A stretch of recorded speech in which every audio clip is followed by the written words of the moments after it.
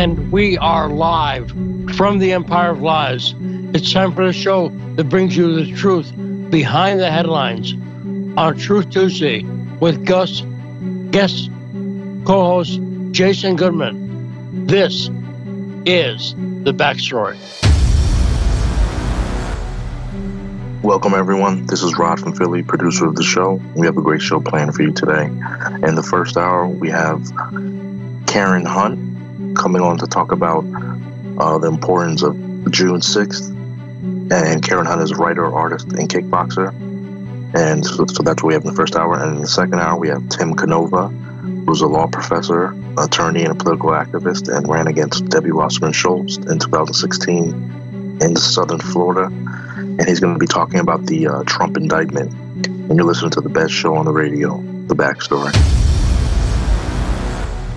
Now, so Jason, I don't know if you follow news, but have you heard about this Trump thing in Miami? I heard something. Yeah, something's going on. You know, I get alerts on my phone telling me the news. And so every step of the way, as Trump got closer to the courtroom, I got a new alert.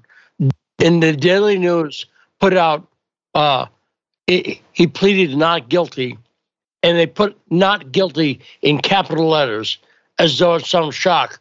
I expect Trump to plead not guilty, don't you? Yes, and I also believe that he is not guilty. Yeah, no.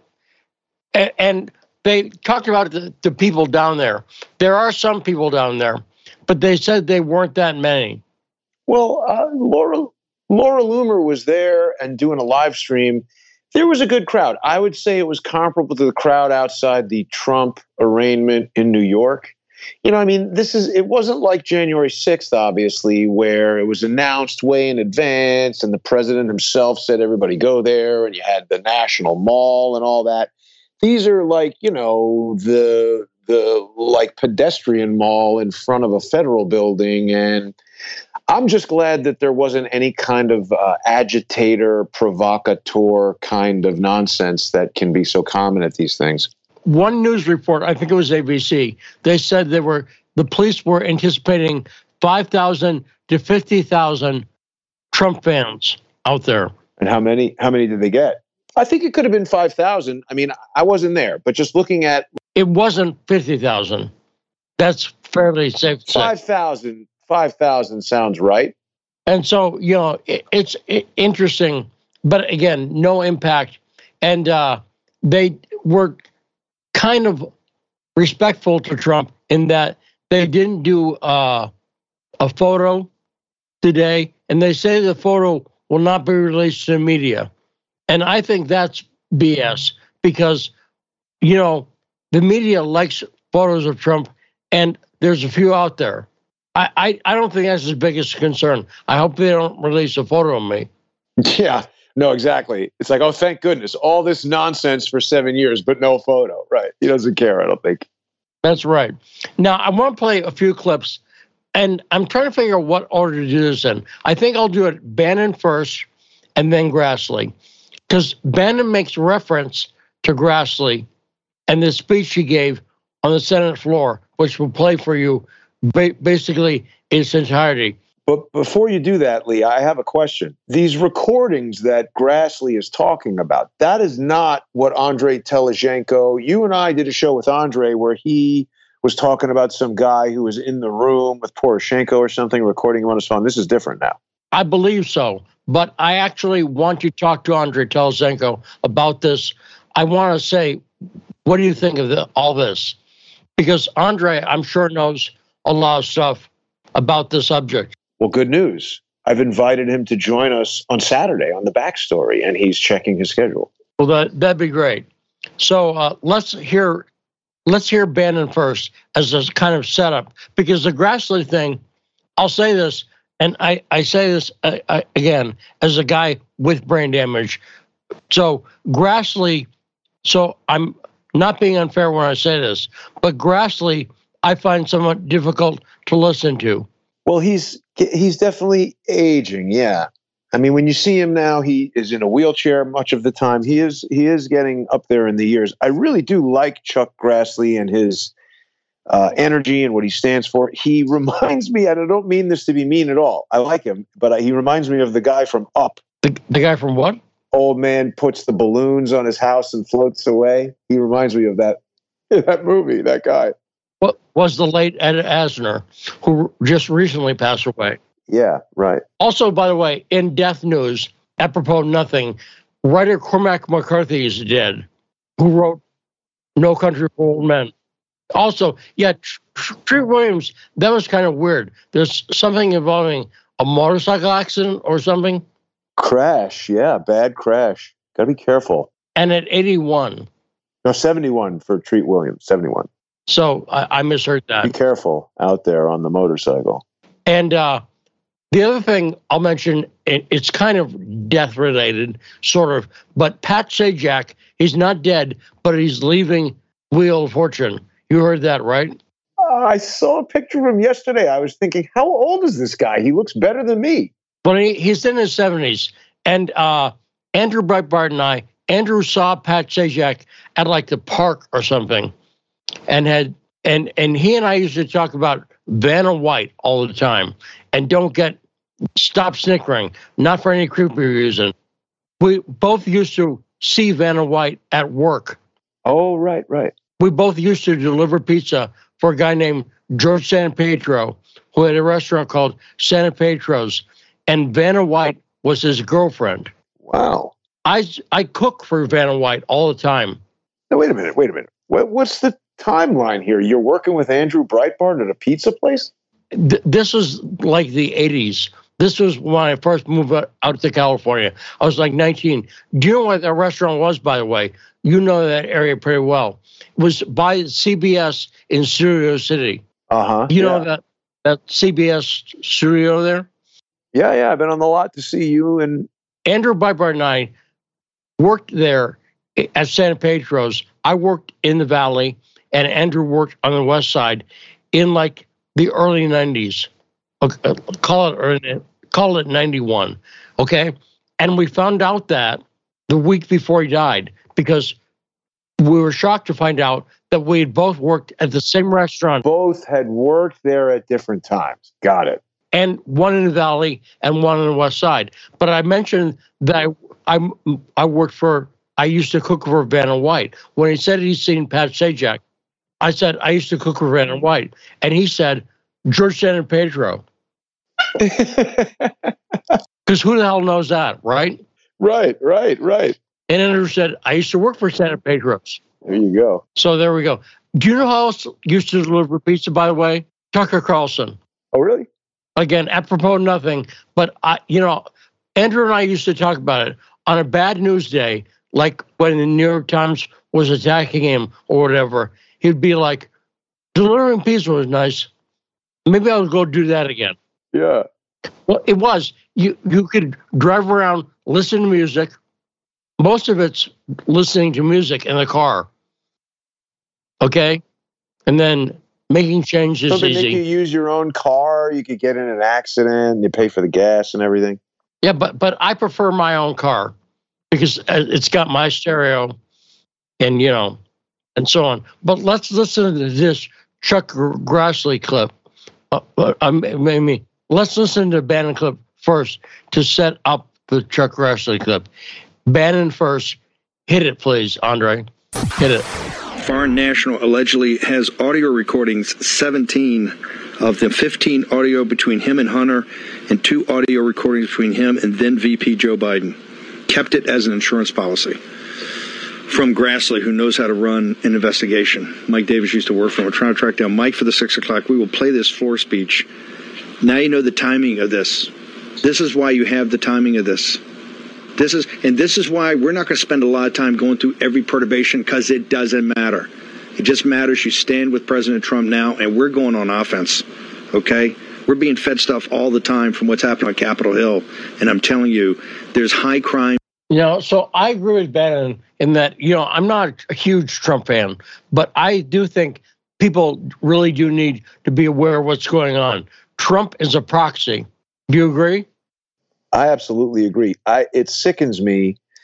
I agree with what you just said. It doesn't matter what you think of Donald Trump, the man. It doesn't matter what you think of Donald Trump's presidency. Anyone who can look at the double standard, the unequal application of justice and not be disgusted, let alone revel in it, is not American. Right. And there is a crime being diverted from here. And what Grassley's talking about, it's very obvious that, do you have any doubt, Jason, any doubt at all that Biden was bribed and receiving money for doing foreign policy? He's admitted it, Lee. He sat in the Council on Foreign Relations and told them that he went there and said, if you do not fire this prosecutor, who he didn't mention was investigating his son, you're not going to get this $1 billion loan guarantee. And then sure enough, after he pressured them like a mafia don, they fired the guy. So that is exactly right there in his own admission, pay for play. They've got the bank receipts. They started a war in Ukraine. I mean, this is one of the most despicable acts ever carried out by an individual, let alone a president of the United States. Anyone can look this up if there's any doubt about it, but look it up if you're not sure. But he was so desperate to replace that prosecutor that they replaced him with a guy who was unqualified to be a prosecutor. The replacement, you know, he was not a lawyer. Did you know that, Jason? I didn't know that. No, I saw the picture of the guy, but I don't really know who he is. They had to pass a special law in order to put that guy in office, because up until then, you had to have legal experience. Wacky. Makes sense. Yeah, right. It's like, why don't they get some pilots who don't know how to fly planes? Right. Now, so you heard Bannon mention the Grassley speech. Let's hear the speech. And you'll hear towards the end of this, Grassley's talking about how there are supposedly audio recordings of Joe and Hunter Biden taken by this oligarch in Ukraine. So you'll hear that mentioned. That was what Bannon was referencing. Okay? It's Zlovchevsky, right? That's the guy. To my colleagues about the Biden administration and the FBI playing games with the American people by hiding the FBI-generated 1023 document from Congress and the American people. Director Wray was going to be held in contempt for refusing to produce the 1023 that I told Chairman Comer about. And I think I had that first conversation with Chairman Comer about 3 weeks ago. Then, instead of contempt, the FBI committed to showing the 1023 and related documents to the whole Congress. By the way, I thank Chairman Comer for his cooperation with me and how he's pursued this issue, because we know a heck of a lot more now than if he hadn't been involved in this whole effort. So the FBI showed, after the FBI committed to showing this document, they showed, but it didn't provide possession of the 1023 to the House Oversight Committee last week. And by the way, 1023 is unclassified. So why shouldn't the entire country know about what's in this 1023? As the public knows, that 1023 involves an alleged bribery scheme between then Vice President Biden, Hunter Biden, and a foreign national. The same allegations that Chairman Comer and I made public on May the 3rd of this year.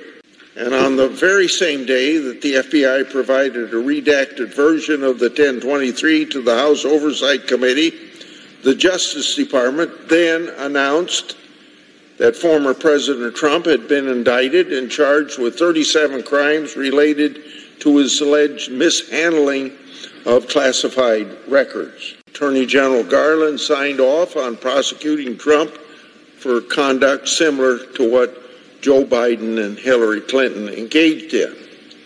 Two standards of justice in this country will turn our constitutional republic upside down. Thanks to the political infections within the Biden Justice Department and the FBI, We were well along the road for that to happen. This senator will do all that he can to fight political infection, the Department of Justice and the FBI. And you fight it, then, by bringing transparency to what this government does. The public's business ought to be public. Transparency brings accountability. With respect to the 1023 shown to that House Oversight Committee, from what I've been told by folks who've reviewed it, it's filled with redactions. Now, the document that Comer and I read had maybe 2 or 3 half-inch redactions, not whole sentences redacted, as I'm told the document in the SCIF is. So, Director Wray placed redactions on a document that's already unclassified. As I've said before, unclassified. More than that, the FBI made Congress review a redacted, unclassified document in a classified facility. That goes to show you the disrespect that the FBI has for Congress. On a previous time on this Senate floor, I think I told my fellow senators that what's so unusual about an unclassified document being given to the public when, I think it was May the 18th of this year, there was leaked to the New York Times a classified document and even the name of a confidential human source. So, we're kind of in a strange situation here. Classified document can be leaked to the New York Times, but a non-classified document can't be made public to 300 million Americans if they're interested in reading it. Now, accordingly, Congress still lacks a full and complete picture with respect to what that document really says. That's why it's important that the document be made public without unnecessary redactions for the American people to see. Can you believe redacting an unclassified document? So now, let me assist for the purposes of more transparency on this subject. The 1023 produced to the House committees redacted reference that the foreign national who allegedly bribed Joe and Hunter Biden with them. 17 such recordings. According to the 1023, the foreign national possesses 15 audio recordings of phone calls between him and Hunter Biden. According to the 1023, the foreign national possesses 2 audio recordings of phone calls between him and then Vice President Joe Biden. These recordings were allegedly kept as a sort of insurance policy for the foreign national in case that he got into a tight spot. The 1023 also indicates that then Vice President Joe Biden may have been involved in bereavement employing Hunter Biden.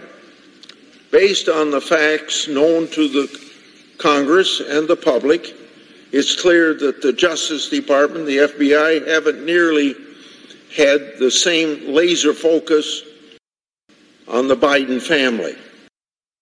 Special Counsel Jack Smith has used a recording against former President Trump.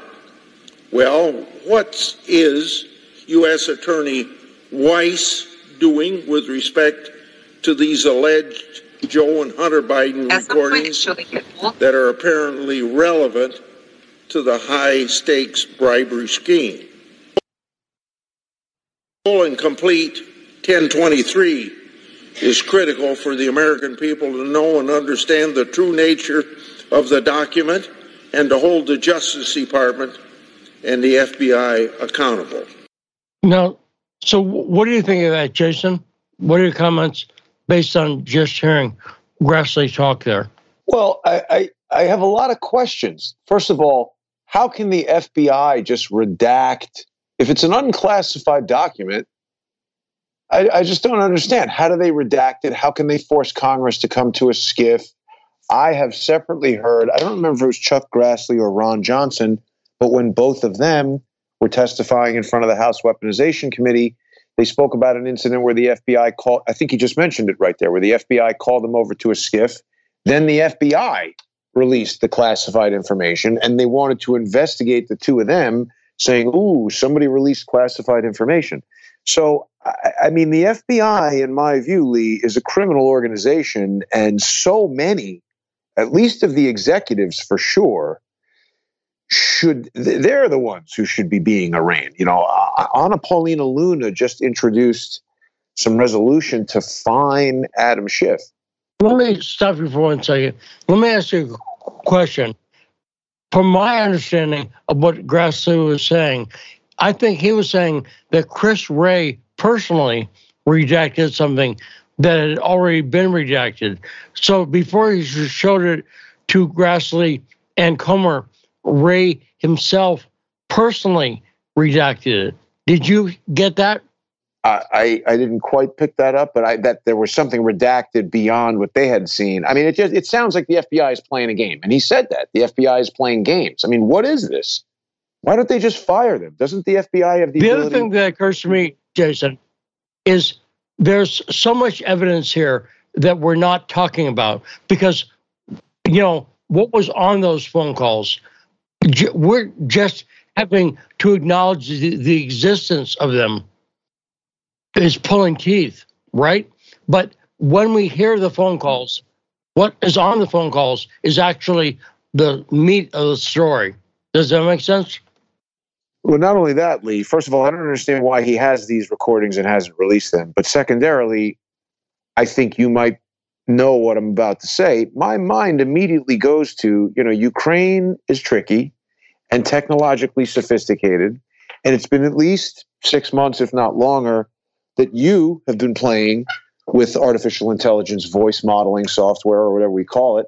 How do we know these are authentic? Play the phone calls. I'm not doubting that Joe Biden received a bribe, but talking about all this evidence and we have this, I want to see it. I want to hear it. Let's see the evidence. Well, I assume when this whistleblower, see, I'm a little confused what this document is and why the whistleblower, I believe he's given it to Comey to Comer. I believe he gave it to Comer and Grassley. Is that right? I think so. And is it that he's a whistleblower or an informant? I mean, that's the thing. These terms get thrown around. We don't know exactly what kind of position this person holds. Well, I'm going to use whistleblower here as in a person who filed a whistleblower complaint, not a general, like truth teller, but someone who filed a whistleblower complaint. And I think when you do that, you put certain stuff under penalty of perjury, for instance. So I think that person is a formal whistleblower, but I'm not 100% sure because this whole thing is so confusing, and they made it confusing on purpose. By design. The FBI right. Mainly. Do you agree? They love that. I do agree, and I think that's their number one way to do it, because then when you get in court and start explaining what they did, the judge says, well, this is a conspiracy theory. No, it isn't, because here's evidence that each of the things that I'm telling you happened. Now, speaking of which, there's another clip. This is Tucker Carlson talking about the Epstein story. And I thought it was a good clip.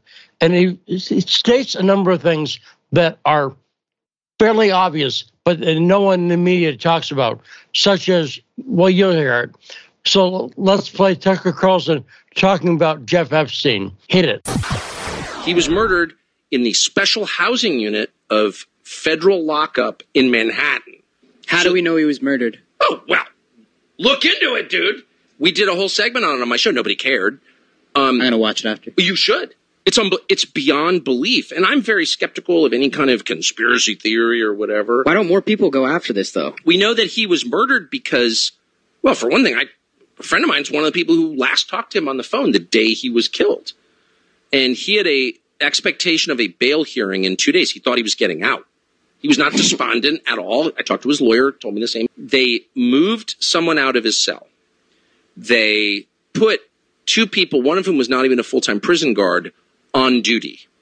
None of the cameras trained on the cell worked. They were all out of it that night. They locked the front of the special housing unit that had 8 cells in it, but then they opened all the cells inside. So who was it? So I asked a really simple question, the Bureau of Prisons. Who were the other? So there are 8 cells, 16 minus his cell because he was alone. So that means there are 14 other inmates there that night. What are their names? Where'd they go? Some of them were transferred out right after. Who were these people? I can't tell you that. Really? You can't tell me that? Well, on the basis of what? Because some inmate at a federal prison's privacy concerns, like Trump telling, what are you even talking about? Meanwhile, the Attorney General of the United States under Trump, Bill Barr, issues a statement being like, no, it's totally. Bill Barr lied. There's no question that Bill Barr, well, he clearly suspected Epstein was murdered, but stopped the investigation into it. I went and read Bill Barr's book in which he explains all this, and it's like, I have no idea why the Attorney General of the United States would be lying about this, but there's literally no question that he did. I know him. So Bill Barr's super nice guy. We reached out to Bill Barr like, hey, why don't you come on and explain why you lied about Jeffrey Epstein's death? No. So that's very interesting to me. Well, so he says, we know that he was murdered. No, we don't. How do you know that? Unless you've got some photos we haven't seen, some DNA evidence, and somebody admitting. I saw a photo of someone on a gurney being brought into Manhattan Presbyterian who the profile of that dead person's nose looks nothing at all like the nose on Jeffrey Epstein's face. How do we know he was murdered? How do we know he wasn't exfiltrated from that prison? And this is a Noam Chomsky roundup where they want you to debate the broken cameras and the crazy trial of the guards and the open cells. And I'll talk about that all you want, but you're not going to talk about where Epstein went. I don't think Tucker Carlson has that right. Let's talk about that after, because Karen Hunt is online. So let's take a short break, and when we come back, we'll talk to Karen here on The Backstory.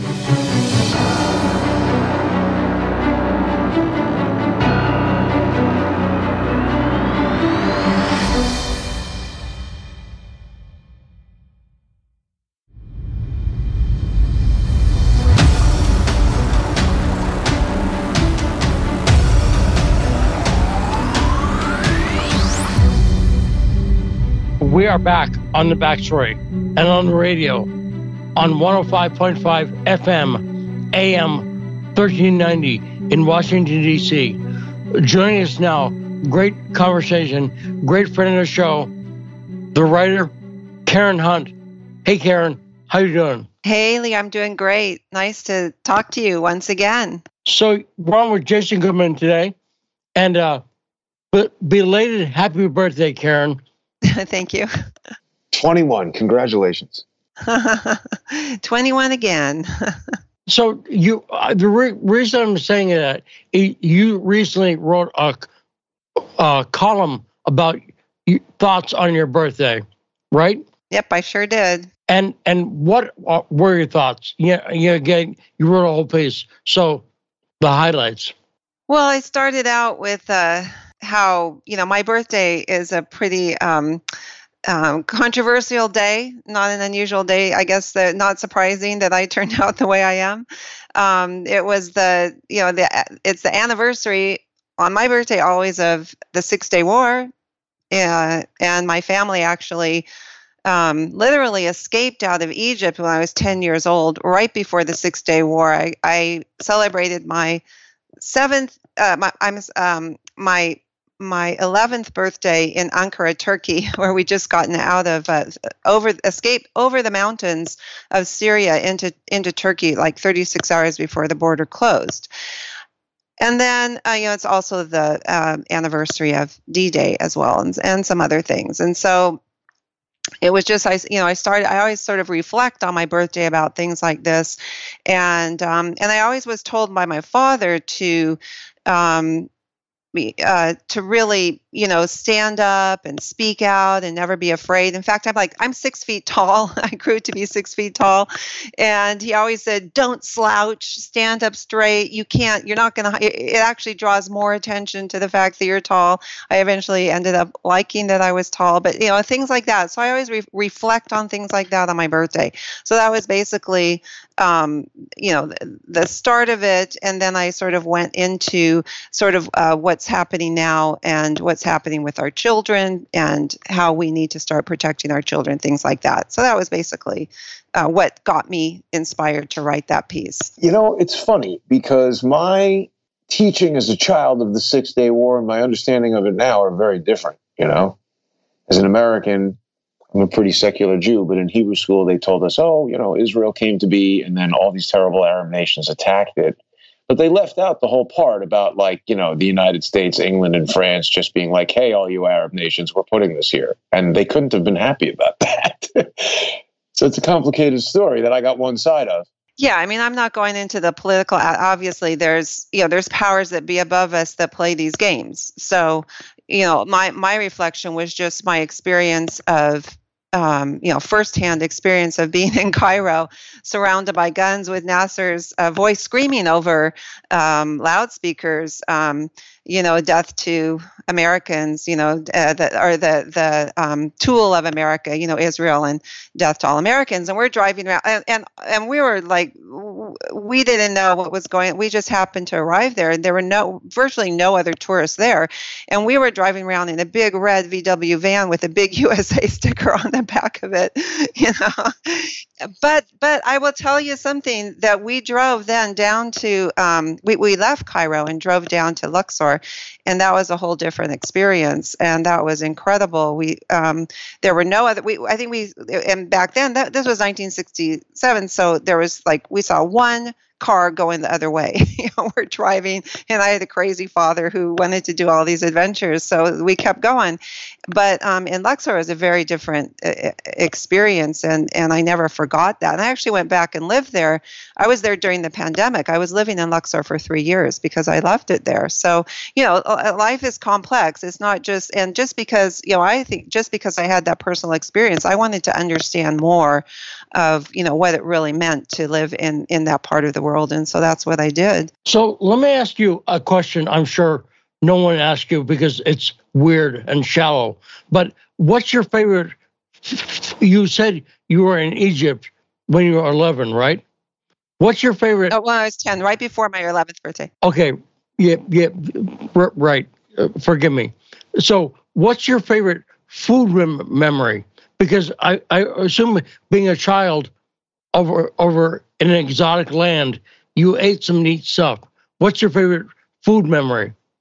We were in so many different countries. We were traveling all over because my father was a writer and he wanted to gain all these inspirations for his writing. So there, what I remember about there was we went to one super nice restaurant in Cairo and had I don't remember what the food was because I just don't remember, but it was very tasty. I know that they make very good, when I lived in Luxor, they make very, very good barbecue chicken, and it's all fresh. All the food was fresh, and it was really wonderful to eat. We couldn't drink the water, so back when I was 10, I remember sometimes brushing our teeth, if you can believe it, with Coca-Cola, because there was no, not like now, there was no bottled water or things like that. So we had to be very careful. But I loved the bread, this wonderful, fresh baked bread. And I loved that. Pretty much, it was a new experience for me because in the United States, we just had this packaged bread. And so in those countries like in Morocco and in Egypt, I particularly remember how delicious the bread tasted, and French bread too in France. So the French bread in France and the bread in Egypt, this flat bread, but these big long pieces of flat bread were really delicious. Well, that's a great story, Karen. And you also wrote in that you talked about protecting children, and you talked about living in the San Fernando Valley in California. And I also lived there. Jason, did you know Karen's lived in the valley? Well, that's the three of us then. Wow, that's crazy. Now, Sherman Oaks. And you said something in that essay that I thought was completely apropos about child rearing, but also true about the Valley. It's a heroin capital. My son went to school. We're living in Burbank, and Burbank, California, is a very nice kind of middle class, upper middle class, working people community. But a lot of his friends in high school in Burbank were heroin addicts at like 16. Holy cow. I had no idea. Right. I lived in Burbank for a while. I worked in Burbank. And you wouldn't think of heroin as a Burbank thing, right? No. It's like offices and studios and stuff. But it was shocking to me. At the time, I kind of thought it was basically a sort of blandness yielded the heroin interest for people. In other words, it's so middle class, they want something to alleviate the boredom or something. What do you think, Karen? I think more that it's a concerted effort. I can see it as it's happening now, looking back, to either addict our children legally or illegally to drugs. I mean, I see this as something that the government has actually done. And I've written quite a number of pieces about this. My children mainly grew up, they went to Calabasas High School, which is, the land of the Kardashians and all of that. And there's a place called the Commons. And it looks very beautiful and pristine. Like, it's illegal. It was one of the first places where it's illegal to smoke in public, but it's total hypocrisy. Go behind the Commons, this beautiful, very wealthy, frou-frou place where all the rich people go to, when they come out of their mansions, and you will find children behind there, becoming addicted to these types of drugs. It's as much predominant in every aspect of the Valley. And I think it's a kind of a thing where these two worlds, there's these two worlds sort of going along right next to one another. And all you need to do is just take a little step. Your child just needs to take a little step, wherever you want to say, to the left or the right, whatever. And they find themselves falling into this whole other dark world. And I wrote another piece all about the trap houses in the Valley. And these houses, these connections of houses in the Valley where they lure kids into them and they become addicted to drugs. There's this whole underbelly in the Valley, and which sort of reflects, I think, in a lot of ways what happened throughout the whole United States. Remember that within the school system, they created this whole thing for these poor children, attention deficit children, who they then put on Ritalin. I interviewed children who had been put on Ritalin I interviewed young adults, maybe 18, 20 years old, who they found out that they'd literally been put on like cocaine or something when they were a child, by the experts, and they'd been put on these drugs by their parents. And I think this is a lot of the reason also why parents were like, people are so surprised. How could parents have allowed their children to be given these experimental, COVID vaccines? Well, this is the reason, because we've been conditioned to do this for such a long time. And all a kid has to do anywhere is to go down to their local drugstore or whatever, and there's somebody who will offer them drugs. I don't care what the neighborhood is. There are ways to find those drugs. And so what this also did, what the streets became so dangerous that they could then capture children within this virtual world, which is also what I talk about in this essay. And with people, parents and everyone believing that it's far safer for them to be inside this, this virtual prison rather than in the real world. So that's one of the associations that I make with that essay. What did the Ritalin do to these children when they became adults? Well, when they're children, and I knew many children who were on this Ritalin, I talked to like a few of them and some of my kids' friends, my son's friends, and it made them so they didn't feel, just in a fog, in a haze when they were children, and then the justification for giving it, that what these experts would say is like, well, if you don't give this to your children, they're going to self-medicate when they get older. Well, these children who were on Ritalin went on to do other types of drugs when they got older, because they were so used to taking their pill. You also would see children, almost every parent was on some type of medication, given to them by their, psychiatrist or whatever. And so the kids take the medication out of the cabinet. They see these drugs all the time. It's just a part of their daily life. It's the most natural thing in the world to take a drug in our society, basically. Now, the other thing we've talked about before, and you talk about it in this essay, is the program you worked with incarcerated youth. Talk about that. In the in like 1996, I was a children's book author. Had published 19 children's books, which I wrote and illustrated. And I would go into schools and talk to youth about, get them excited about expressing themselves. And I remember that in one school, this girl got up to read her piece, which was, if you had 15 minutes to stand in front of the entire world, what would you say to make everybody listen? And she started talking about a sale at her favorite store, and let's all buy shoes and blah, blah, blah, blah, blah. And it was quite horrific. And when she realized the rest of the class was snickering at her, she kind of tacked on at the end, oh, and there are people starving in the world, so we should save them. And it was really discouraging to me. And so I went into juvenile hall, and it's a whole big story, and I've been writing about it because it's an incredible story.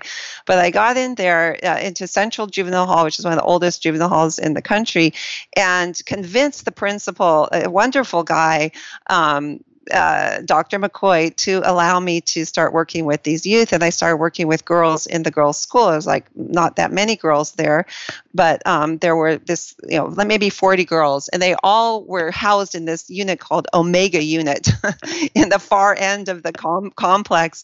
And I went in there, and the only girls that I worked with were called high-risk offenders there, because they were there for the longest period of time, and so I could work with them over time as doing creative writing. And these are girls that were facing life sentences. I had a 14-year-old girl who was facing a life sentence for serious crimes. She actually ended up spending 25 years in prison, and when she finally was able to get out, because they changed the laws, I kept in contact with these people over these years. She committed suicide before she got out. She was too afraid to go back into the real world. But I had developed this experience of these youth that were considered to be monsters, and Biden and Hillary Clinton, these were people that pushed this sort of vision of who these young people were. Super predators, right? Super predators, exactly. I sat with them face to face, looked into their eyes. They started telling their stories, and these youth that were, enemies on the street just by living in one neighborhood or the other. I always had like one white girl, one Asian American girl, maybe, and then black girls, Hispanic girls, and they would sit there all kind of like enemies, But as they started telling their stories, they started understanding what brought them together instead of what separated them, and they became friends. It was a beautiful experience. And I look at that, and I look at what they're doing now. It goes against all reason to separate children, and by telling black youth, you need to have this space, white youth, you need to be over here. This is done purposely to divide us, because there is no reasonable explanation. If you want to bring people together, you learn what you have in common, which is underneath all of us, whatever our exterior is. We all have the same hopes and fears and dreams and everything. And there's a beautiful story of one girl, Sylvia Sanchez, 16 years old, facing a life sentence for a crime committed by her older abusive boyfriend. We became very good friends. I went to her trial, took 45 pages of notes, stood up in her defense, and she was sentenced on her birthday. The judge sentenced her to not a life sentence without parole, but with the possibility of parole, which he shouldn't even have done, and turned to her and said, "Now you thank me." And she had to thank him for giving her 25 years to life sentence. And we maintained a friendship over all those years. And she actually got out on the day that Trump became president, she got out of prison. And, we're friends to this day. So there's a lot I could talk about with that. But that all obviously, affected me. And on my 50th birthday, I was, how worlds collide. I was at a wedding in Calabasas at a big mansion. And I got a call from a mother. She's a heroin addict, saying, that this young man that I knew, because I knew all these youth, I knew this whole world, was in her home. This was in Sherman Oaks, actually. And he was 7 stab wounds, and he was going to die. And he was refusing to go to the hospital because he was on parole. And so I left that party, changed my clothes, and went to that home to try and convince, and did. The only way I got him to go to the hospital was he passed out, and we got him in the car and took him to the hospital, and his life was saved. So those are the kind of things that I was dealing with, things like that, and seeing that having compassion and understanding for people, not just writing people off. I learned I never do that, because you don't know anyone, just by you don't know them, you don't know what people are suffering and dealing with. You're a remarkable person. A lot of people would not want to go anywhere near some of the people that you're describing. I think I would not. Yeah, what's funny is I've dealt with both worlds. I created a whole nonprofit, Inside Out Writers, and I had this board of directors. With it, it's there today, and I got the contracts that kept the organization going, and I stood in front of that board and I walked out. The board took over, and and I can not related to that. I'm not trying to say anything, but I'll trust a gangster in some ways on the street more than I'll trust those, those corporate types. So I saw both sides of both worlds. Yeah. And I got friends to this day who, have my back that I trust more than I would trust those people, And Karen, tell people again where they can find your writing. So, so you can find me on Substack. I write about all different kinds of things, current issues, the issues that we're facing today. It's at KH Mezek, MEZEK.substack.com, khmezek.substack.com, or you can look up Break Free with Karen Hunt. So we have to ask your opinion today, because it's Trump Day. Tuesday is Trump Day. So what do you think of the indictment of Donald Trump, Karen? I've written a few things about Donald Trump, and I think it's whether you think Trump is guilty or not guilty, or whether you think he deserves this or not, is the point is that we do not have a just society. We have a society where clearly this country voices are being silenced, and my big thing is freedom. Freedom to speak. I relate what's happening to Trump to what happened to Tucker Carlson. I wrote a piece about that, and people don't understand how could they have fired, and actually he's not fired. They're silencing him. They're trying to make it so he cannot speak. That was the whole point of it. And how can they do this when he brought in so much money? Because there's something more higher. There's a higher order than money. The people at top, they can print money. They can make anything happen. Larry Fink, he made money off of the firing of Tucker and that whole thing. So there's a whole other, higher hierarchy that benefits from all of this, and we're here, arguing about. And in the meantime, voices are being silenced, and I just believe that right there is the most dangerous thing that is happening. Because if we cannot have a conversation about opposing viewpoints, why is that? What is it that is so dangerous about I always say, like, conspiracy, oh my God, conspiracy theories, how boring the world would be without conspiracy theories. Just imagine if we didn't have things to, talk about and speculate and, and creatively, make fun of or whatever. We need this. And Karen, you raised an interesting point. Donald Trump, it cannot be said he's a good problem solver. He's not a solver, but he brings up a lot of problems, right? He's a good bringer-upper. Identifies the problem. But that's not worthless. It's not worthless, though. You got to identify the problem, and not everybody can do that, and then find the right people to resolve it. It could be useful. I'm saying, I'm complimenting him, actually. I'm saying he's very good at exposing, but not so good at solving. How do you solve? But how does one solve this? I mean, at every turn, I have to say, I have some admiration because he was bombarded. He's been bombarded and bombarded and bombarded, and you have to compare. I mean, certainly, look, Biden had the same kind of things. He had all these boxes in the garage with his car. I mean, and there's clearly not a just system here. And but I mean, Trump still kept on going. He just keeps on going. So I have to have admiration for that. And I remember when he first came on the scene, and he was just talking like, just saying stuff. And I have to admit, I found that refreshing, after all the, it's just the stale,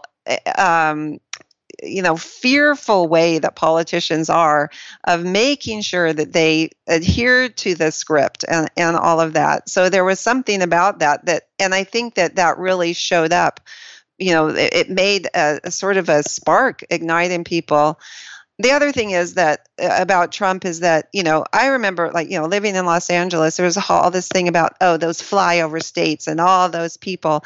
And they don't really understand why all those people turned to Trump. They don't get it. And they just write. And the problem is that they write off with disdain the common people. These are the aristocrats. We have that kind of society. So anyway, there's a lot of issues there that I think people don't get. What say you, Jason? Because I think you're right on, Karen. I think that it's a form of lower class elitism. Basically, they may not be as rich as the people in the hills, but they are at least better than them, they think themselves. What say you, Jason? I mean, I think that the country is off a cliff. The fact that there is no justice. We've got a president who's being investigated for receiving bribes where the evidence and the circumstances are so obvious, but yet nothing's being investigated. And then you contrast that with a president who everything they've investigated him for 6 years was totally made up in terms of Russia hacking the election or the emails or whatever. No evidence has ever been presented that happened. Yet, for some reason, the scariest aspect of it to me is the incredibly large percentage of people all around us who we presume are normal fellow citizens who fell for such obvious lies and believe it. It's dangerous and scary. And what's really crazy is that they still believe it. No matter what evidence, they still believe it. They will not stop believing. That's the crazy thing. And Karen, we're out of time, but great conversation as usual. Thanks for the conversation, Karen Hunt. And let's take a short break, and we'll be back with more on The Backstory.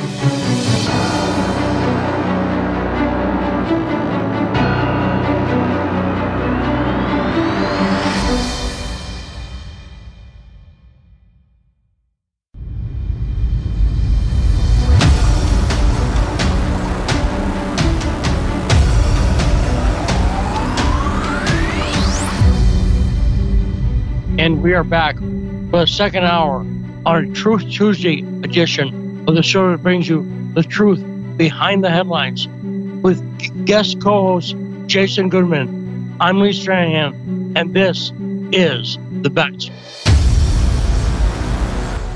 Welcome, everyone. This is Rod from Philly, producer of the show. We just had a great first hour with writer Karen Hunt.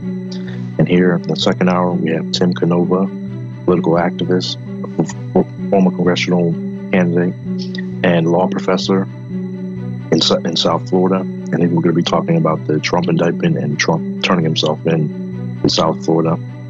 You're listening to the best show on the radio, The Backstory.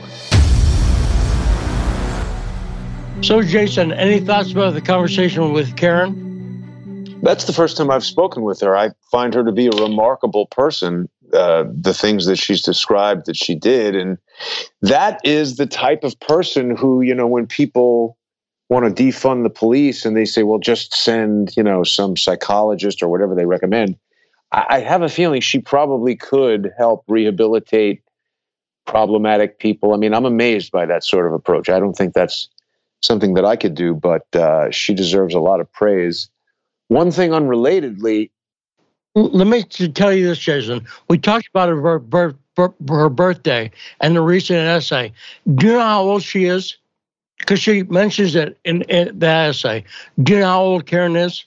Well, it must be. I mean, she was 11. That 6-Day War was like 1967. So I don't know. Maybe how old is that? 70?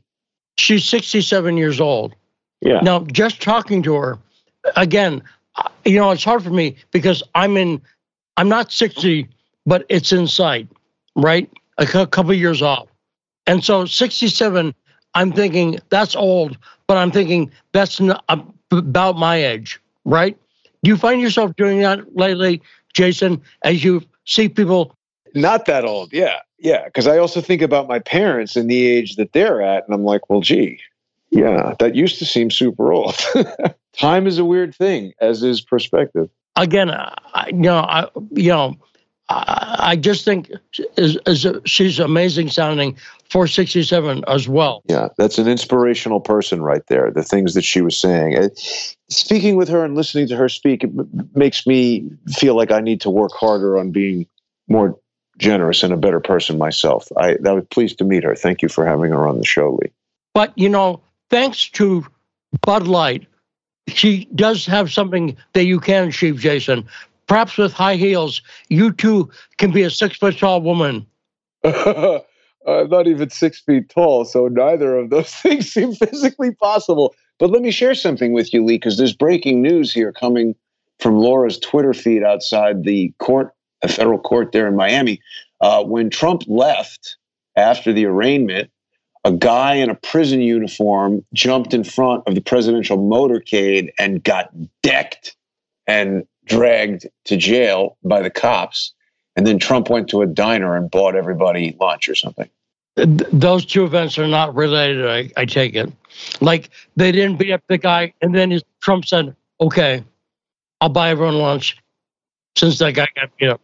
Yeah, and then separately, there's an article on Daily Caller saying that Joe Biden is going to send depleted uranium munitions to Ukraine. He's got to be removed immediately. He's going to get us all killed. Killed in a very expensive way as well. If you're going to have someone kill you, do it cheap, I say. I don't really mind about the bill. That's somebody else's problem. I just would rather not be getting involved in stupid fights created by Joe Biden. Now, speaking of stupid fights, we were playing a clip, Tucker Carlson talking about Epstein before the break, before we interviewed Karen. And actually, Andre, I'm going to want to play the clip again. So let's play the clip again, because I don't think it's too long. And I don't think I remember it all. So let's play it again. This Tucker Carlson talking about the Epstein situation. Hit it. He was murdered in the special housing unit of federal lockup in Manhattan. How do we know he was murdered? Oh, well, look into it, dude. We did a whole segment on it on my show. Nobody cared. I'm going to watch it after. You should. It's beyond belief. And I'm very skeptical of any kind of conspiracy theory or whatever. Why don't more people go after this, though? We know that he was murdered because, well, for one thing, a friend of mine is one of the people who last talked to him on the phone the day he was killed. And he had a expectation of a bail hearing in 2 days. He thought he was getting out. He was not despondent at all. I talked to his lawyer, told me the same. They moved someone out of his cell. They put two people, one of whom was not even a full-time prison guard, on duty.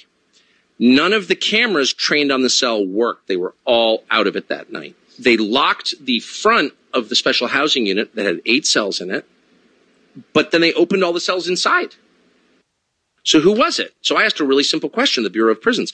Who were the other? So there are 8 cells, 16 minus his cell because he was alone. So that means there are 14 other inmates there that night. What are their names? Where'd they go? Some of them are transferred out right after. Who were these people? Can't tell you that. Really? You can't tell me that? On the basis of what? Because some inmate at a federal prison's privacy concerns, like Trump telling, what are you even talking about? Meanwhile, the Attorney General of the United States under Trump, Bill Barr, issues a statement being like, no, it's totally. Bill Barr lied. There's no question that Bill Barr, he clearly suspected Epstein was murdered, but stopped the investigation into it. I went and read Bill Barr's book in which he explains all this, and it's like, I have no idea why the Attorney General of the United States would be lying about this, but there's literally no question that he did. I know him, so Bill Barr's a super nice guy. We reached out to Bill Barr like, hey, why don't you come on and explain why you lied about Jeffrey Epstein's death? No. So the two things that jump out at me there. One is there's obviously been no investigation. And the fact that Barr shut down the investigation is very suspicious to me. What do you think about that aspect? I think that Bill Barr was very involved with Iran-Contra, and I think that the Mark Rich pardon that Bill Clinton did plays a role there. I think that Epstein plays a role there. I think that Epstein was protected by the CIA. I think he was an asset utilized by Mossad, CIA, possibly other intelligence services, and his role was having, planes and yachts and parties and mansions and get important people there, get them boozed up, get them around women, and obtain information that can be used to make sure that those people do what you want when you want them to. Right. And I think that's the answer to the question that the host asked Tucker. Why doesn't the media cover this? The reason they don't cover it is because it is CIA, Mossad. Yes, and that Bill Barr, I don't think Jeffrey Epstein is dead. I think that we haven't, and when I say we, I'm saying just in general, we haven't yet run down sufficiently the clues contained in that Ghislaine Maxwell very bizarre New York Post cover where she's sitting at the In-N-Out Burger that was walking distance from my home in Hollywood. And there are a lot of anomalous things about that. She's reading a book, the CIA Book of Honor or something like that. Now, Jason, let me stop you for 1 sec. Which In-N-Out Burger was she at? I thought it was the one by Universal. It is. Technically, it's Universal City, but, it's near Hollywood. It was Universal City, and it's on Lancashire or something like that. Right, yeah.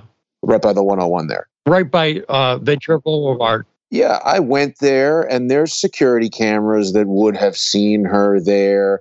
The photo of her was retouched. The metadata said it was taken by Leah, somebody, I forget what the last name was, but that woman was a lawyer, Ghislaine Maxwell's lawyer. When I found her name, I called her like a day after that photo appeared in the newspaper.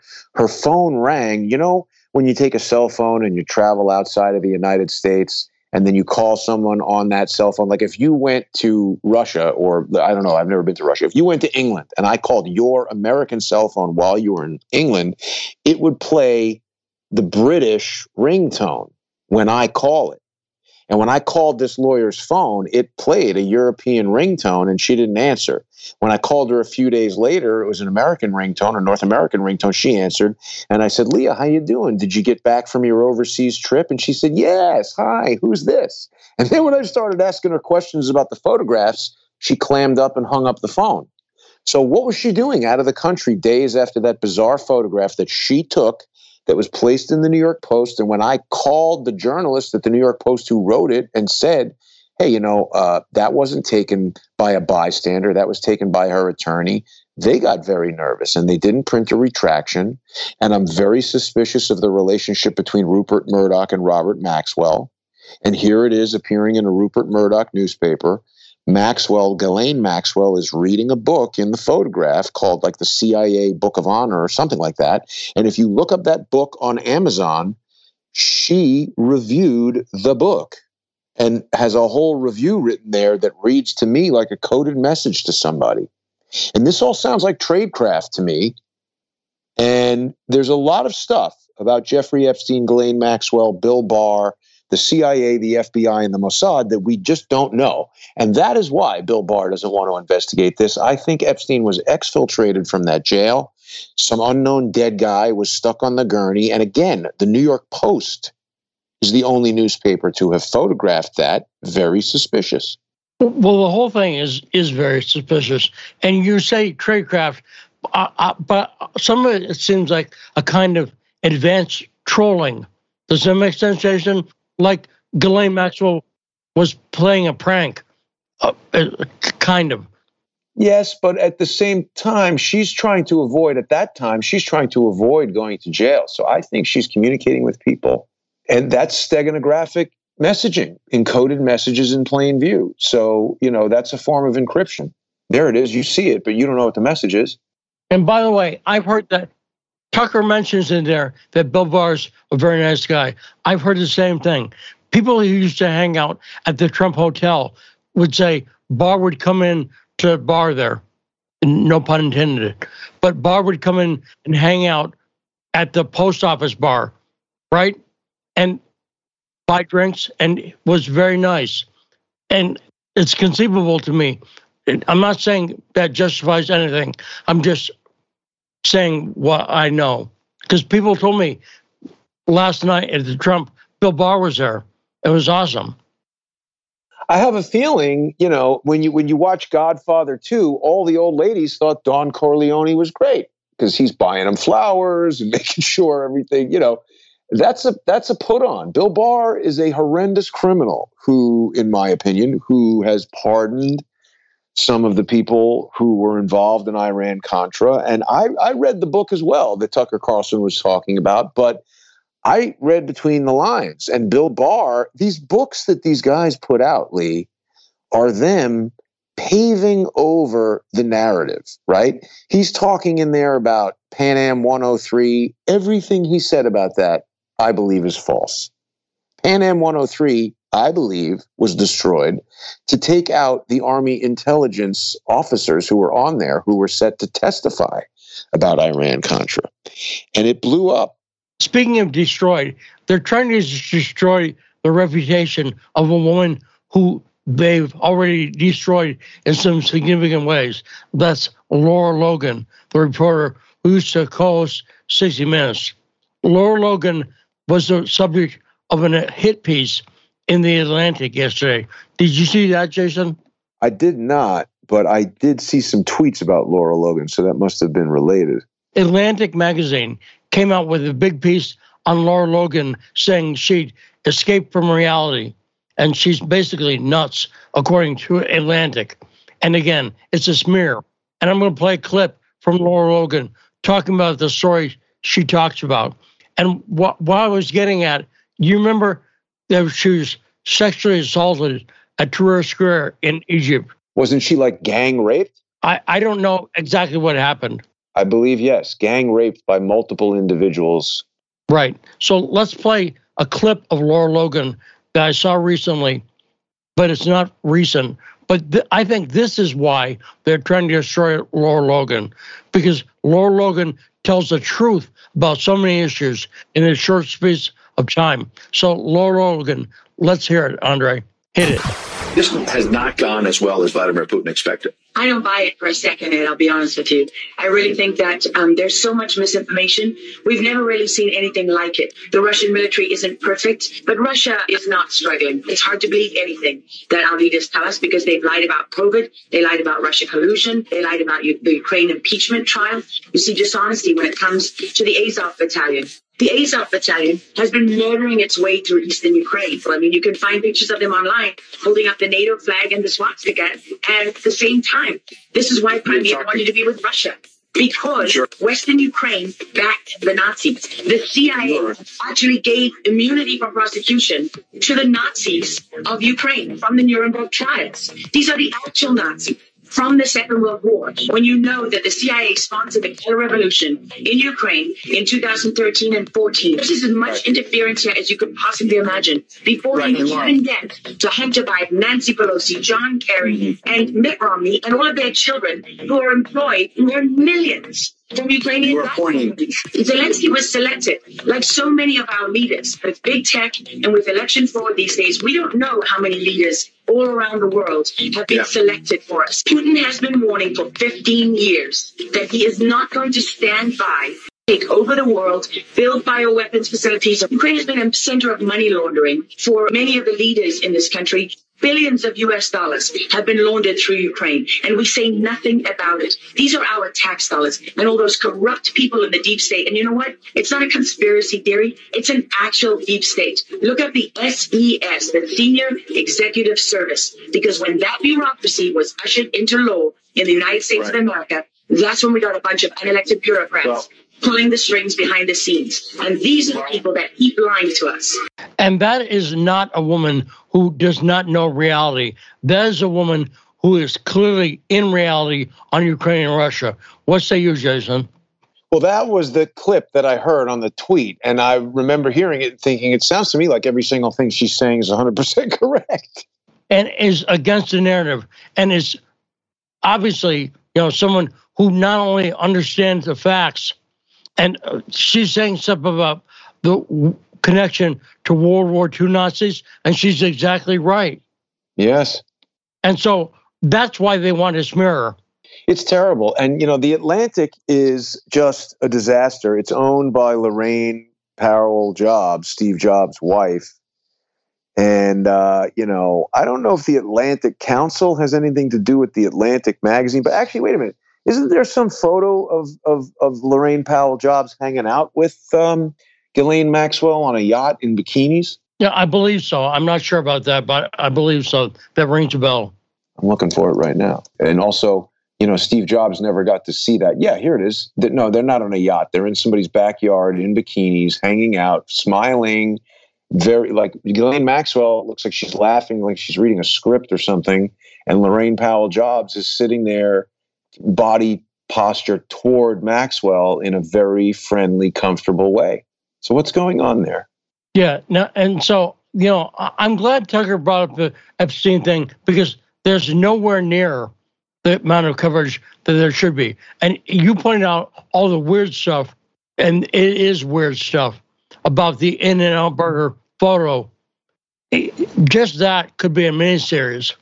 And they just never answer it. That's the thing. Because I always leave in my mind open the possibility, Lee, that, what?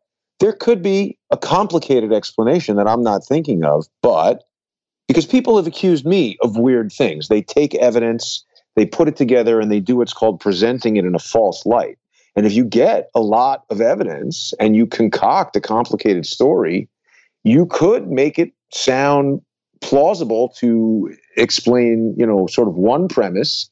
But then if the person answers right away and says, that's not correct for all these other reasons that make equal or better sense, then you say, oh, okay, that makes sense now. But when they refuse to answer, or when they keep coming back to the same answer that doesn't make any sense, that to me is a blazing red flag that this person is lying. And Bill Barr and Ghislaine Maxwell and pretty much everything having to do with Epstein has a lot of weird stuff around it like that. Where is Alexander Acosta? Where is that guy? He was labor secretary, and then he vanished. But what happened was he said on television, somebody asked him some question in a press pool, and he said, intelligence told me to, lay off of Epstein because he was intelligence. He resigned or was fired or something the next day. And all these other guys, Andrew Weissman is at NYU and Berman is at some law firm. Where is Acosta? Where is he? And I assume the answer is somewhere, but not in the public eye. Right. Nowhere they want you talking to him. He's gone. And so it's very interesting. And the stuff I know firsthand on the Epstein thing is that Chuck Johnson, who I've talked about before many times, Chuck Johnson wrote a false story saying Prince Andrew, that photo of Prince Andrew, Ghislaine Maxwell, and Virginia Giuffre was fake, was a Photoshop job. Chuck wrote and published that article for Andrew, he said. And it makes sense you to and me. I have looked at that photo. And you and I are both visual effects and digital photography experts. I see no evidence that that's been retouched in any way. And so what that tells me is that why was Chuck working on that? Who's paying him? Was it just Andrew? Or who's behind it? And if, you can look up Chuck Johnson. He is hated in the mainstream media. Chuck Johnson is called a right-wing conspiracy nut and all this stuff, okay? And for sure, he was working on that. So the crossing and double crossing, the people, you can't say exactly who they work for by just who their enemies are. Does that make sense, Jason? Well, no, absolutely. That makes sense. And people need to keep that in mind all the time. Isn't there some kind of connection between Chuck Johnson and Mike Cernovich? There's 100%. And Chuck denied it to my face. But at the time, Chuck told me at the Trump Hotel that he was writing everything that came out of Cernovich's mouth. And at the time, there were articles with Chuck and Mike Cernovich praising each other. So I know for sure that Cernovich lied about suing Epstein. And the effect that it had is everyone on the right, and Breitbart, the publication, not Andrew. Breitbart helped with this. They praised him as the guy who broke the Epstein story. That's absurd. It's not true.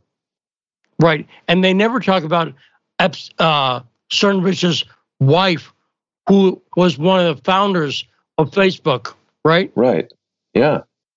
So a lot of times, people think they can trust someone, and they see someone like Cernovich, who was pro-Trump and was saying the right stuff about a lot of stories, and they go, okay, so Cernovich is a good guy. No, he's not.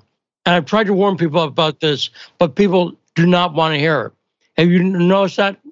I think Cernovich's popularity, at least I haven't been seeing him come up quite as much. I don't know. Things are shifting a little bit. I mean, we're clearly in the whole kind of, I don't even want to call it presidential politics season, but it's political operative season. That's where we're at right now, and they're going wild. I'll ask you the same question I asked. If anyone listens to the show regularly, I gave the answer, I think, yesterday. But do you know how many candidates are currently running for the GOP nomination? Number of candidates. You know what the number is, Jason? Maybe like half a dozen. The actual answer, 13. So ponder that. That's a lot of people, right? Yeah, yeah. If they were donuts, they'd be a full baker's dozen. 13 candidates. And of those candidates, exactly one has any chance numerically of winning, right?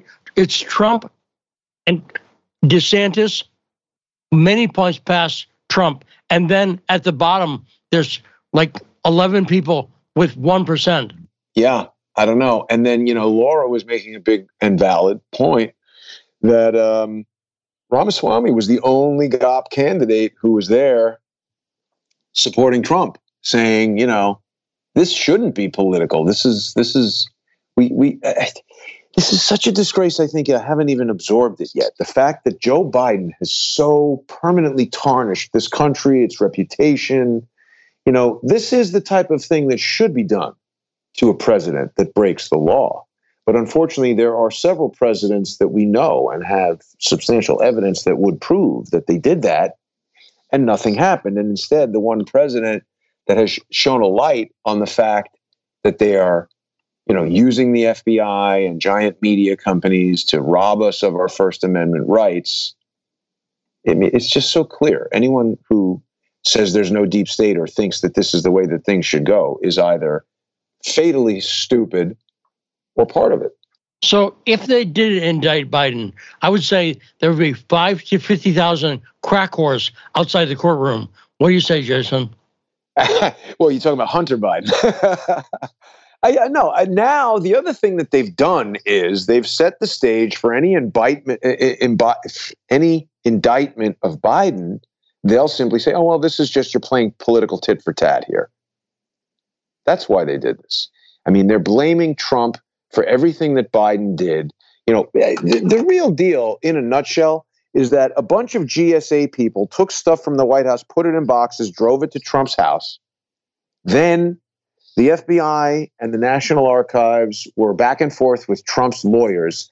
I have a very strong suspicion that he's out like playing golf and talking to people about how he can become president again. I don't think he's sitting there looking through boxes in the downstairs of Mar-a-Lago or wherever that is being stored.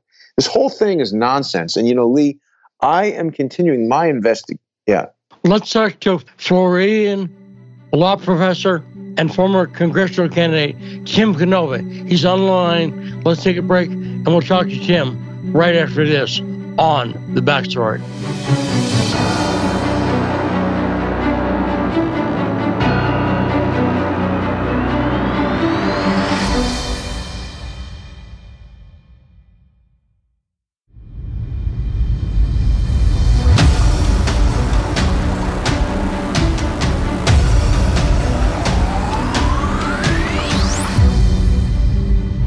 And we are back on The Backstory on Truth Tuesday with guest host, co-host Jason Goodman.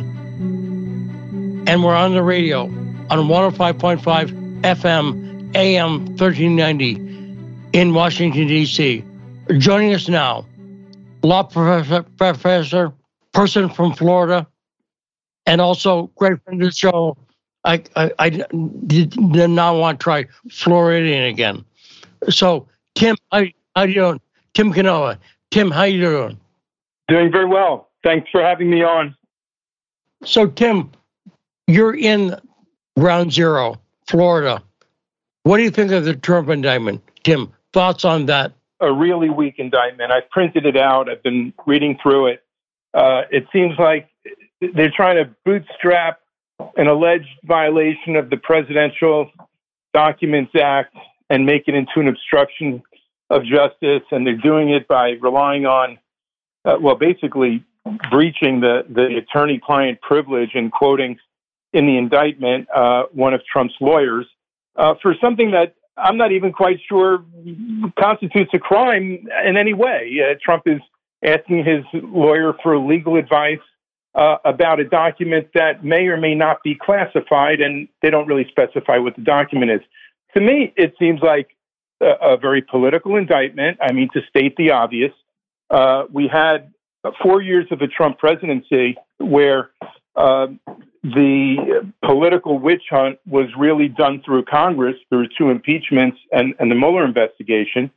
And we saw during that process that the accused, President Trump, was presumed guilty, didn't have the right to really put on a defense before the House Impeachment Committee, all kinds of due process violations. And now what's changed is the venue's moved from Congress to the courts. And we see a Justice Department that's awfully political. And it really just, coming right after the Durham report, it very much highlights the problem with the Department of Justice and the FBI at this point. And I think it's been this way for quite some time. And I have firsthand experience of that in my campaign against Debbie Wasserman Schultz. When our campaign came under repeated denial of service attacks, we called the FBI. When Brenda Snipes destroyed every ballot cast, we called the FBI. We're still waiting for the FBI to return those calls. Now, Tim, you're not saying this as a big ultra mega person, are you? Look, I will admit it's going to disappoint those who supported me in 2016, but I voted for Donald Trump. Does that make me a MAGA? I do believe in nationalism, a healthy kind of nationalism, instead of this rampant globalization. And that was one of the reasons I jumped in the race against Wasserman Schultz, was her stance for the Trans-Pacific Partnership. It's one of the reasons I supported Bernie Sanders in the 2016 primaries, because he opposed that kind of globalization. And it made it very easy for me to take Trump very seriously. And I at this point, I do support President Trump. So does that undermine my credibility in criticizing this indictment? That's up to you and your listeners to decide. Not with me. Not with me, it doesn't. Okay, I appreciate that. Tim, I'll tell you, it's a pleasure to hear someone sensible, informed, and articulate as you are, talking about this in the way that you are. Thank you for doing that. I appreciate that. Thanks. I've lost a lot of friends and supporters over the last few years, but I find it incredible that people cannot have a rational discussion. Their hatred for Donald Trump exceeds all kind of metrics. Their love of country, their good sense on medical issues, medical freedom, First Amendment freedoms. Everything is trumped by their hatred for Trump. It's fascinating, isn't it? It's almost confusing. So, Tim, what do you think is actually behind it? What do you think? Is it more psychological factors, or people being affected by ideology, or people being affected by propaganda? What do you think it is, Tim? I think it's propaganda more than ideology. I used to proudly call myself a progressive and a liberal, and I still consider myself having very progressive and liberal values. I also, over the years, have considered myself having libertarian and conservative values, depending on the issues. But, something happened in the age of Trump where liberals and progressives were willing to give up their values, where suddenly they're okay with big tech censorship and big pharma vax mandates. What's progressive and liberal about that? Nothing at all. So to me, it's a function of mass propaganda. When there's only a few giant corporations that control 90% of the media, our friends and loved ones, if they're tuning into that media 24/7, if that's where they're getting their news from, they're getting a very steady stream of Trump hatred, of vilification, unreasoned, fact-free kind of vilification. And I think that kind of mass propaganda has skewed people's opinions in ways that they don't even really quite understand. Let me ask you this, Tim. There's so many people now who have abandoned really probably the most sacred right that is recognized in the Constitution, and that's the right to be presumed innocent until proven guilty. As a lawyer, can you speak about that and the collapse of the First Amendment? I mean, we're losing the things that make America unique. I couldn't agree more, and I teach First Amendment law, and to see what's happened with the loss of our freedoms of expression, the kinds of, whether it's cancel culture or it's really, in many ways, it's the outsourcing of censorship from the government to its big tech cronies, to big corporate cronies. I mean, that's fascism. It's what the communists do as well, to just be censoring people based on their opinions. And, I find it very troubling. We have our Star-Spangled Banner ending with the land of the free and the home of the brave. And people are willing to give up these sacred freedoms that generations of Americans fought and died for. So I find it all very troubling. And you're right about the presumption of innocence. And we saw this during the impeachments, where, Trump was presumed guilty. An innocent a person accused by the state or federal government, law enforcement authorities, hauled into court on criminal charges, should have this presumption of innocence, as well as should a president who's facing an impeachment. One should not have to prove their innocence. The prosecutors have to prove guilt. Yeah, that's been lost today. People just, they see blood in the water and they're like, yay, indict Trump. It's turkeys applauding Thanksgiving because they're next, whoever. And by they, I mean anyone. You know where I started to see this very troubling development? I think it was in 2018. It was when Justice Kavanaugh was nominated, okay? I think that's around 2018. I could be off on the year, by a year. I'm not sure. But when Kavanaugh was nominated, I put out a statement. I was a candidate, and I put out a statement opposing his confirmation. And I did it based on his judicial decisions, which I thought were overly pro-corporate and sort of corporate state. It had nothing to do with the allegations of sexual offenses when he was a teenager or something like that. Nothing to do with that. But then that started to blow up. And the Senate scheduled to have hearings where Dr. Blasey Ford was going to testify about Justice Kavanaugh. I had staffers who wanted me to put out a statement criticizing Kavanaugh, saying that the nomination should be withdrawn because of his sexual offenses.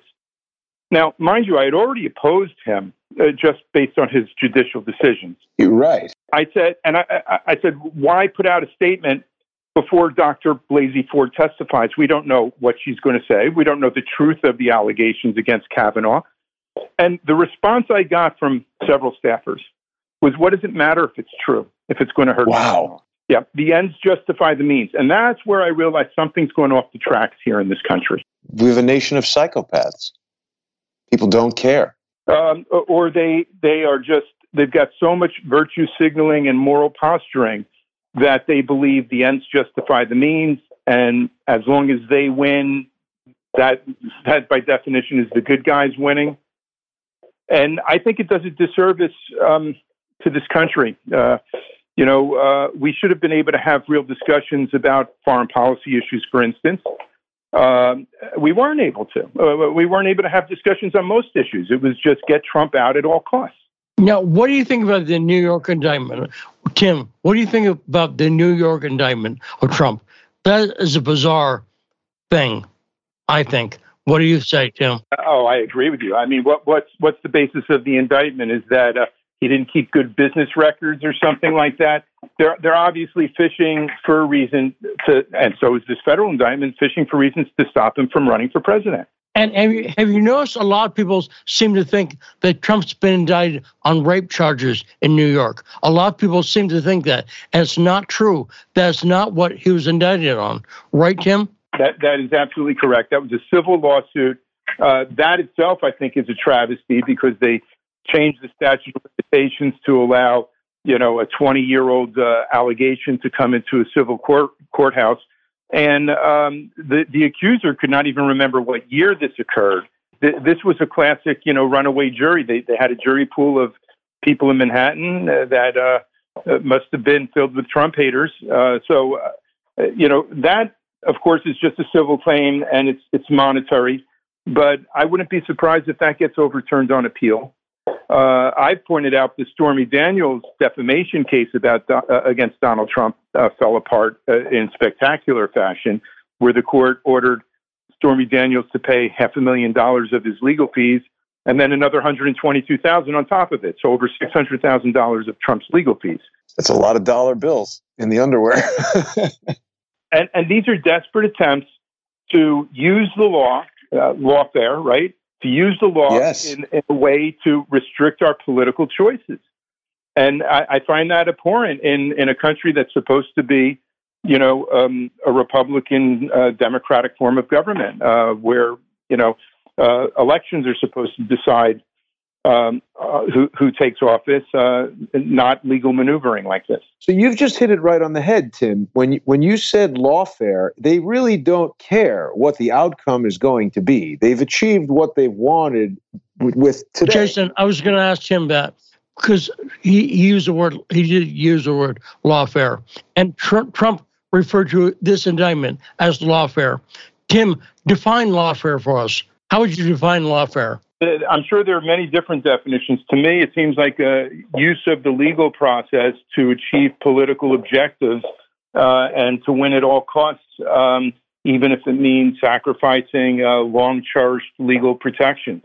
And Jason, what do you say? Well, I would say that in a general sense, it is any kind of weaponization of the legal process. And it can be done through civil law, which I've been experiencing for 6 years, or criminal law, as Donald Trump is now experiencing. And obviously, the criminal version is far more extreme because, unscrupulous pro se litigants or low rent lawyers can engage in civil lawfare. Now we've got the Department of Justice, district court judges. It is staggering to understand the scope of the derangement. I mean, if people are uncomfortable with the suggestion that these people are all coordinated in some form of a conspiracy, okay, but it is staggering to see this happen. And I want to just add, Tim, are you aware of the Lawfare Institute within the Brookings? I have read several of their emails over the past few years.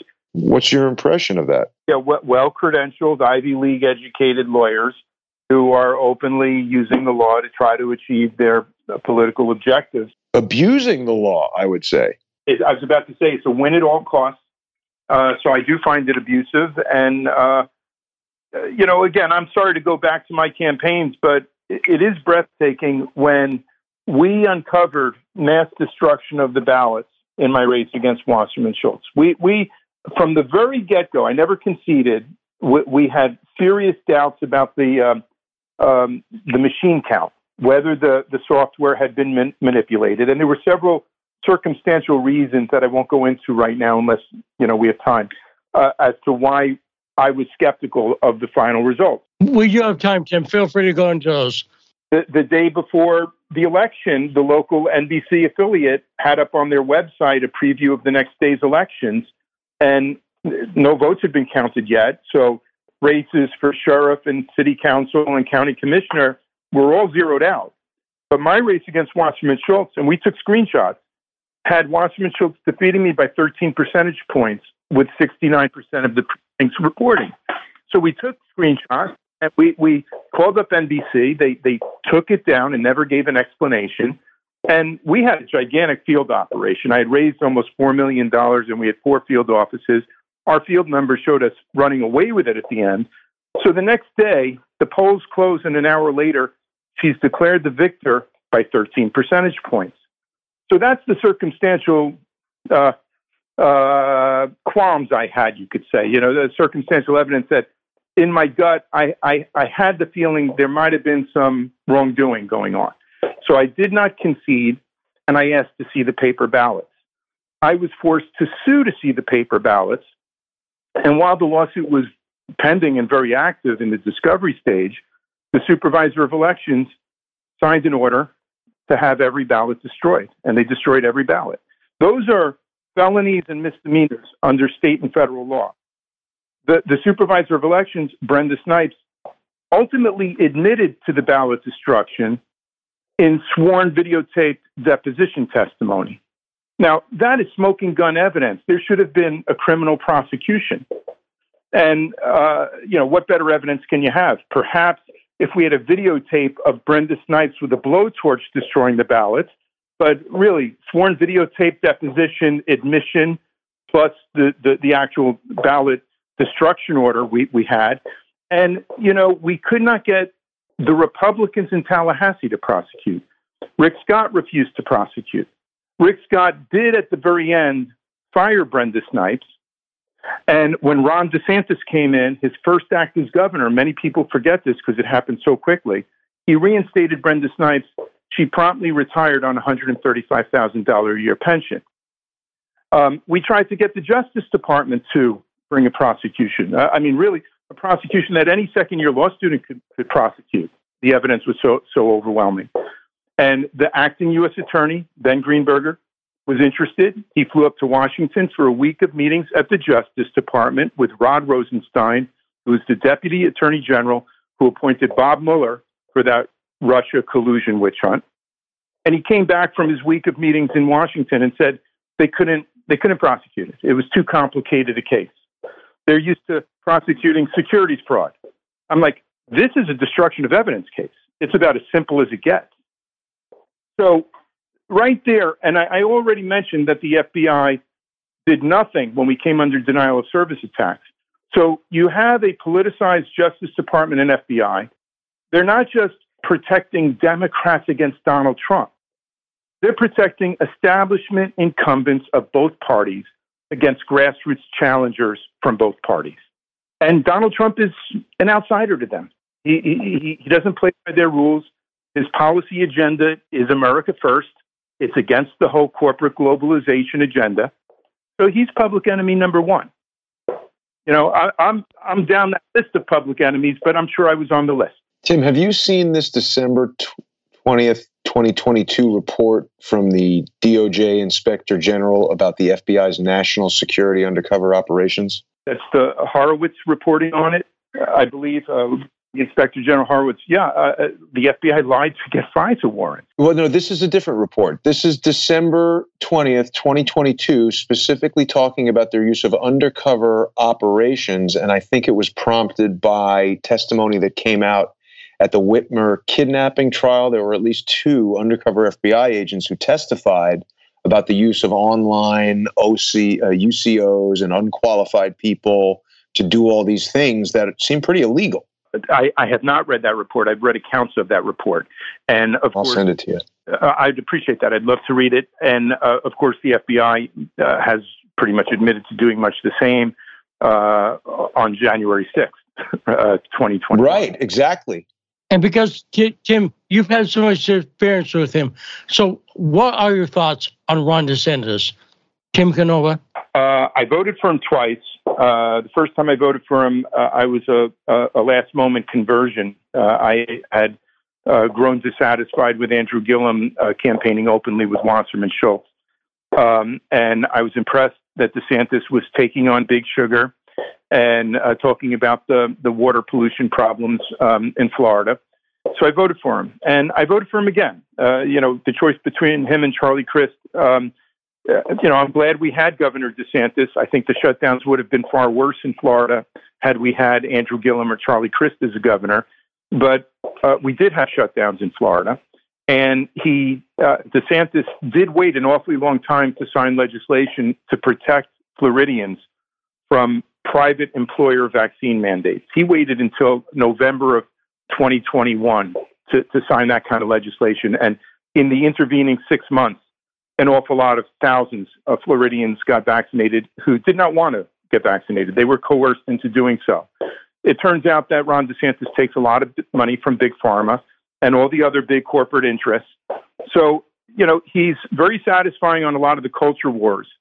And it's very easy to appreciate him, again, compared to Florida Democrats. But I don't think he's ready for the job of President of the United States and Commander-in-Chief. I think Trump is ready for that job. And I think we would have had a much different last 3 years if Trump was in the White House and not Joe Biden. You take a look at what Biden's just done in foreign policy. The war in Ukraine has divided us from many of our allies and trading partners. 41 countries are now members of BRICS. BRICS is Brazil, Russia, India, China, South Africa. 41 countries now. And they say another 40 countries are lined up. They don't want to use the dollar anymore. So we now have painted ourselves into a corner. If the dollar ends up falling and not being used as the reserve and transactional currency of the world, we're going to have a lot of economic and financial problems. And I think we're beginning to sort of get a taste of it with the banking crisis that became visible a few months ago, where the banking system, including the Federal Reserve, are sitting on trillions of dollars of unrealized losses at this point. And that's just one issue, foreign policy. Okay, I think Ukraine would be far different if Trump was in office. I think there would have been a deal. There wouldn't be a war going on. And that's just one issue. Now, Tim, on paper, RFK Jr. seems like he should be your candidate, I would say. What are your thoughts on RFK Jr. running for president in 2024? I'm glad he's running. I do like RFK Jr. I did notice that a poll, a very reputable poll, came out a month ago or so, finding that 1 out of 5 Democrats would support a Trump RFK Jr. ticket over Biden-Harris. Now, I'm not a Democrat anymore. I'm actually an independent, and I would like to see that kind of a fusion occur. I think I was a lifelong Democrat, and the reason I was a Democrat from growing up until just a few years ago was because I associated with the party of John Kennedy. John Kennedy was an anti-communist, liberal, progressive. He had many conservative values, too. I mean, like I said, it's easy to try to pin somebody sort of as a cartoon character. Life is, and the issues are more complicated than that. But the Democratic Party today is not the John Kennedy Democratic Party anymore. It's woke. It's all for transgender ideology and culture wars and rigging elections. I'm sorry to go back to it, but I don't think they could have the kind of unpopular stances they do on so many issues if they weren't rigging elections. Now, you mentioned transgender. And Jason, did you hear the headline today that the transgender activists who went topless at the White House. The White House has condemned that. Did you see that story, Jason? I saw that story too. I saw a photograph of one of the transgender activists standing next to President Biden. So perhaps they had to then follow it up with denouncing it, but they did make it happen, didn't they? So is it wrong to say about a transgender person, nice rack? Is that wrong to say? Probably in this day and age, it's wrong. Yeah. Who knows? Who would have thought that a guy showing his boobs on the lawn of the White House would be a controversy in politics ever? It's insane. Right. Is it not? Well, it was a male to female activist. So presenting as a woman showing breast implants, and then a female to male activist presenting as a man posing, flexing with a hairy chest and double mastectomy. And while our schools K-12 are teaching our children the nuances of this transgender ideology, in China, the children are actually learning useful subjects. Yeah, that will make them more competitive in a global economy and militarily as well. You say that, but I did not see any Chinese people topless on the lawn of the White House. So we win. USA, USA, USA. You got me there. Absolutely. I'm teaching at a university, and I have been for many years. I've been a law professor, and to see what's happened at the university level is also troubling. And it is a matter of sort of political correctness and virtue signaling. I see more and more colleagues, not just at my school, but at all across the country, signing their emails with the pronouns. Yeah. You know what? I was looking for an attorney, and one of the first questions they asked me on the questionnaire was, "What are your pronouns?" And I said, "I don't think you're the right law firm for me." Yeah, good call. And the ESG scores, what do you think of those, Tim? The ESG scores some corporations are adopting now. I'm very critical of it. I used to be very supportive of the idea of stakeholder capitalism, that a board of directors should be able to actually look out for diverse constituencies, meaning their own rank and file workers, the local communities, things like that, the environment. But this is not really stakeholder capitalism. It's being pushed by some of the largest shareholding interests in the world, mainly BlackRock and Vanguard. So they're pushing it for a reason, and this is part of this globalization agenda. They want to destroy the United States. They want to destroy the institutions that made this country great, the schools, the family. This is a very centralized agenda. Tim, we're out of time. A hard break here at the end of the show. Tell people where they can find your stuff, Tim. Well, they can just go online and do a search, a Google search for me, or any DuckDuckGo, whatever, Brave search, and they'll find my faculty bio. I teach at Nova Southeastern University at the law school, and they can contact me through there. That's probably the fastest and easiest way at this point. Great conversation, Tim, but we are out of time. So, Tim Canova, Karen Hunt, great guest today. Thank you, Jason Goodman. Great co-hosting. We'll see you tomorrow. We got more for you on The Backstory.